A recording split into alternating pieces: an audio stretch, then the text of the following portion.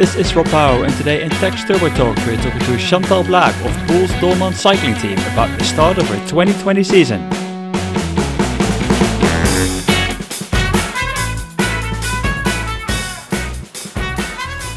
Alright, welcome back to the Tech Turbo Talks podcast. When you're listening to this, it's less than 2 weeks before the Spring Classic season kicks off.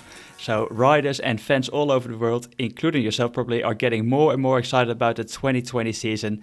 And our guest from today will definitely be getting excited as being a classic specialist.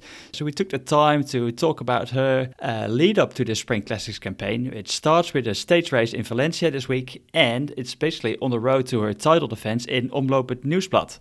So welcome to Boels Dolman Cycling Team's former world champion, Chantal Blaak. Welcome, Chantal. Hi. Hi. Start off with 2 questions. First of all, obviously, how are you? And are we still calling you Blaak this upcoming season? Or is it going to be Chantal van den Broek Blaak? Oh, that's really complicated. I'm fine. I'm in Spain now with the team. We have our last team camp. And a lot of girls go from here to Valencia. I don't. So I go home. I was on the start list, so that's why you notice. But I only do the training camp, then I go home and I start with Omloop het Nieuwsblad. But I'm really looking forward to that. And then my new name is actually Chantal van den Broek Blaak. But I noticed already that it's gonna be very hard because everyone is calling me Blackie or Blaak. But that's also not going to be Broekie from now on. No. Okay. No. That doesn't sound good, I think. No, my official name is Van den Broek Blaak. And I thought I'm a normal person, so why I should not change it. And I'm happy I did, but in the cycling world, probably they keep calling me Blaak. Okay, and commentators can keep doing that as well. Yeah, it's up to what you want. On my license, is my official name and probably also on the start list, but okay, so everything is fine. It must have been like the biggest off-season activity for you, getting married in October, I think it was. Yes, it was. Yeah, I didn't have a really good season last year, so it was definitely something I looked forward to. And it was great. It was a really nice day. And after that, we went for holiday, and I also could enjoy that because, it was off-season. So now I'm fresh. And now you're fresh, and it's your first Valentine's Day as a married couple, and you're in Spain, and he probably isn't. Very romantic. Okay. Yeah. All right. Yeah. So we're obviously recording this on Valentine's Day. So how was your off season besides the honeymoon? Did you go for a bike ride on the honeymoon, or was it just a non-bike holiday? A non-bike holiday. We went to Mauritius, so actually you cannot ride a bike there. And sometimes that's so nice. Just 2 weeks doing nothing. Enjoy the beach, enjoy the sun, food. Being a normal person, it's sometimes really nice. So, after that, I really looked forward to ride my bike again. So that was good. I think you kind of need it to reset. And maybe I'm a bit different than other persons, but I can really leave my bike in the garage for 2 weeks. That's not a problem for me, or even more actually. But then when I start training, I start training. So after that, when we came back, I started training again and everything went well. Until now, I had a pretty good winter. And I think that winter consists probably a lot of hours on the bike, probably mixed up with a lot of gym training for you.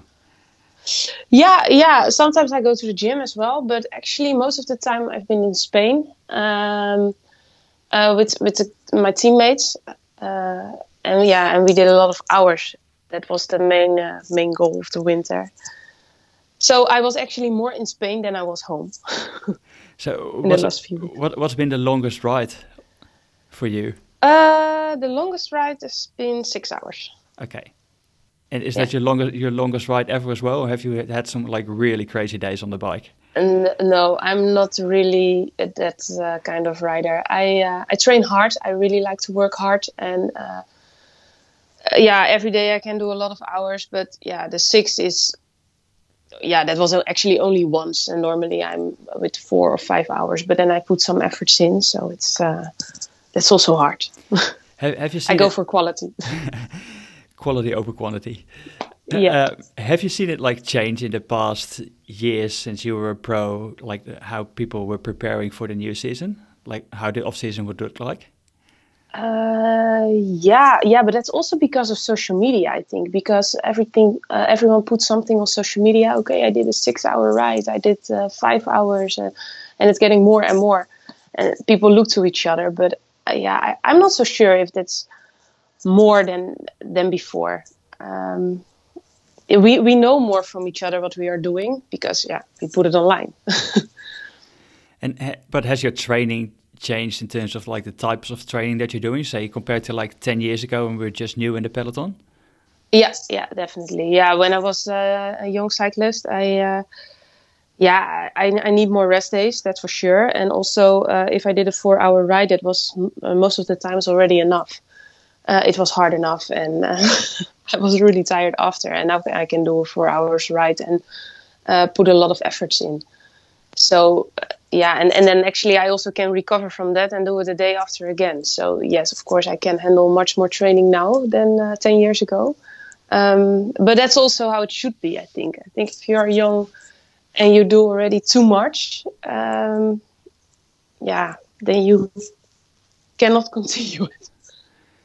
And are the coaches and the trainers more aware of that maybe now than they were back in the days, or?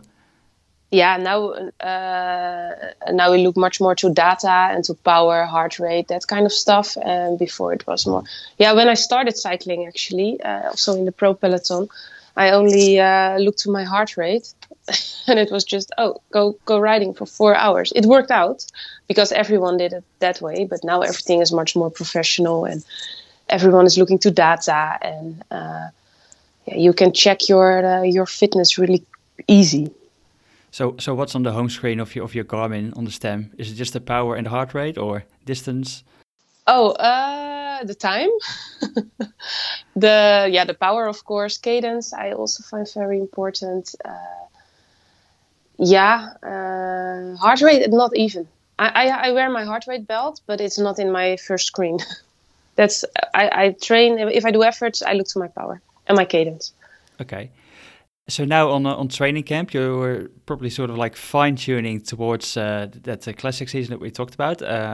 You mentioned like 2019 wasn't your best season yet, and still you won Omloop. You came second at the European Games at the time trial. So I think a lot of people would still be fairly happy with results like that. It was not good enough for myself, but it was not a dramatic season. I started very good with a win. And then actually the weeks after, I also had a few very good races, and I was there in the final. So I was happy with that. But then, on the end of the Spring Classics, I felt already a bit tired, and I started to get pain in my back. And after I took a break, I went for training camp, and I was able to win the silver medal at the European Games. But then my back started really hurting, and that's a problem I had already 5 years ago. And if you have pain in your back, it's really hard to push some power and to give everything. I had pain every day, so it was getting more and more. And then in July, I had to stop the Giro, and I really needed to take care of my body. So I was not out, but I also wasn't in. It was really like half-half. I was resting a lot, but I also continued racing. Yeah, so it was not really great on that moment. So you were sort of like going through the motions towards the end of the season, and then you got that break. And did you manage to get it like sorted or discover what it is? And so you're all fully fit for this season, or? When I could finish my season, and I was on the end of the season I was pain free, but I knew I needed to take care of that, and that's why I also took a long break. And when I started training, I took it really serious, and now I'm pain free. I don't have to skip any training, so that's a good sign. And my back is fine now. So, and I also believe it's gonna stay like this for the next few months. Okay, fingers crossed it will. Yeah, yeah. So for the next few months, obviously working towards Omloop. So you're now in training camp in Spain. Are you doing like some specific efforts more towards the classic campaign now on training? Yeah, now it's more high intensity. So also with the team, we do a lot of team efforts like lead out training, turns. Yeah, that's also good for the group, for the team spirit, and also for the speed. And it's super hard because, our team is pretty strong. And if you have a bad day with all those strong girls, you have a really hard day. Yeah. So it's nice to do efforts with the team. Yeah, you mentioned like the team spirit. That must be pretty good at the moment with the great news that came out earlier this week that you guys of the team has a new sponsor from 21 to 24 with the SD Works. So the team can continue after this for 4 years. Yes, yeah. What does that news do to the team spirit, like you said? Yeah, to be honest, no one was stressed about it. We have a really nice group with girls and also the staff. We are really close to each other and open, and it feels really like my second family. It's not a cliche; it's the truth. But yeah, it's always when the season starts, and especially when you're in April and May, and there's no sponsor yet. Then of course, then other teams will come, and maybe the team splits up. Yeah, and now we have a sponsor already, so we see how it goes now. But we have stability for the future, so it gives a good spirit for the group, of course. Yeah, and a great feeling to go into that classic season. If you look at like the riders on your team, you guys have so many cards to play in those races. It's yourself, Jolien, Amelie, obviously Anna, Amy Peters, Christine. It's kind of a luxury problem. Yes, yeah. I don't see it as a problem though. It's really nice because we share the pressure. That's already a really good feeling because it's not only one person who has to finish the race, and we are super honest and open to each other. So if you have a good day, you can tell, but if you have a bad day, then it's also fine, and then you help your teammates. So there's always someone who can win or who can be on the podium, and if you are with more people with good legs, then we also figured that out. So yeah, that's the good thing when you work together for a few years already. And do you communicate that with each other like already like on the morning of the race in the team bus, or do you do it usually like during the race that at some point you notice, okay, my legs might not be the best today, so I'm going to work for you? Yeah. Actually, in the weeks before the races, already, I have a good preparation, or I was sick, or I don't feel good. So we know that from each other, but also in the team meeting, we normally discuss everything and all the chances and the options. But yeah, in the race, everything can change. It's a bike ride, and you don't never know what's going to happen. And also the tactics from other teams, the wind, the rain. You never know. So then, sometimes we change plans in the race as well. So last year you rode basically all the classics from Omloop till Liège. Is that the same for this year? Yes, I'm doing a lot of classics. Also because that's my type of racing. I really like one-day racing. And in the spring we have a lot of those races. But I skip some. So I skip Flèche Wallonne, I skip the Panna, I skip Nokere. But most of them I will do. And do you have a favorite in there of those races? Yes. Yes, my favorite is Flanders. Yeah, that's in April. And all the races around, they're also super nice because there's not one race I don't like in this time of the year. So that's the good thing. But if I have to pick one race, then it's Flanders.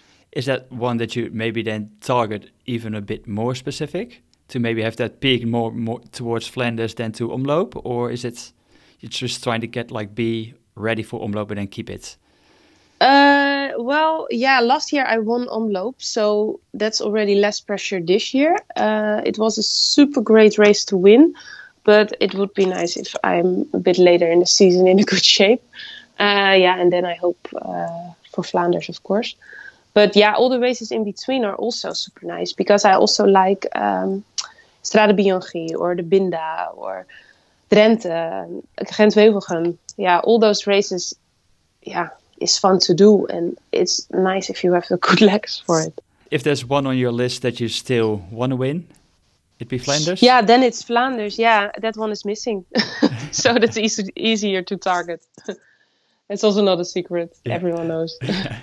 Maybe one other thing that might be missing in your career is participating in the Olympics. Yes. Is that for later in the season a big goal for you to be there? Yeah, of course. It's already a goal for a few years to be there. In Rio, I missed it. And yeah, I'm 30 and I've never been there. So it's not that I continue my career for another 10 years. So yes, of course, I hope to go to Tokyo and to help the girls and be there the best teammate I can be. But yeah, it's Holland. It's super hard. I also realized that. In Rio, I was super close, and now I hope I can make it difficult again for them. So it's important for me to have a good spring and to show I can be a good teammate, and I can be a really strong rider. Is it different for you to play that role when you're wearing that orange jersey than from the Netherlands than when you were sort of like in the orange jersey for Boels Dolmans, where you might have sometimes a bit more freedom, obviously depending on the course? Or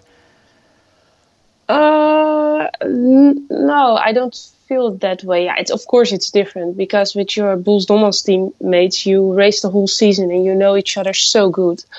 With your Dutch teammates, it's a bit different because normally you are concurrents. But I think we're always doing well together. And most of the girls I also know already for a long time. So yeah, that makes it easier. And for the Olympics, yeah, you have only 4 girls. So yeah, it's not a big team you have to work with. And I don't know. In the last couple of years, you at least managed to always keep the jerseys within the Dutch team at the Worlds and at the Olympics, etc. So yeah, hopefully that tradition will continue in the 2020 as well. Yes. All right, we've got the Tux Turbo Talks fan question of the week because each week when we have a guest on the Tux Turbo Talks, our listeners send in their questions, and sometimes they come from all over the world. And this week there is one actually coming in all the way from Brazil, and it's from Rodrigo Montagarido, and he wanted to know what is the best way to recover after hard training. Yeah, that's a good question. Yeah, of course, it's rest in your bed. Take care of yourself. Think about your food. So eat directly and that kind of things. But yeah, everyone knows normally. But I think it's also super important that you do what you like. So if you, for me, it really works if I do things where I get energy of. So sometimes it's nice to go to my friends and drink coffee with them, forget cycling for a little bit and get some new energy. Because sometimes if you stay in your bed and only think about your bike, it isn't that good, my opinion. So do things what you like. So it's also like just a mentally charging again for the next session and the next race, etc. as well. Yes. The balance in life, I think, is really important. And in terms of food, like what you said, like obviously you need to eat immediately after a training or as soon as possible. Is there something like a staple thing that you always take? Yeah, what we actually now, it's really funny. We are on training camp now. And then when we finish the training, everyone go to the fridge and take some yogurt or a recovery drink from the after training. It depends. I always take some yogurt with some muesli. Then I go shower, and then after we have a normal lunch. And it doesn't matter if it's 2:00 or 4:00, you always have a normal lunch. So yeah, sometimes it looks like you eat pretty much, but that's what you need after training. Normal healthy food, and think about your proteins and your carbohydrates. And also drink enough, because a lot of people don't drink enough on the bike. So that's the first thing we think about. That's about our recovery food and drinks. Obviously, it can sometimes take a while before you really get into that swing of things, that you remember to always have your food, always drink enough, etc. on the bike.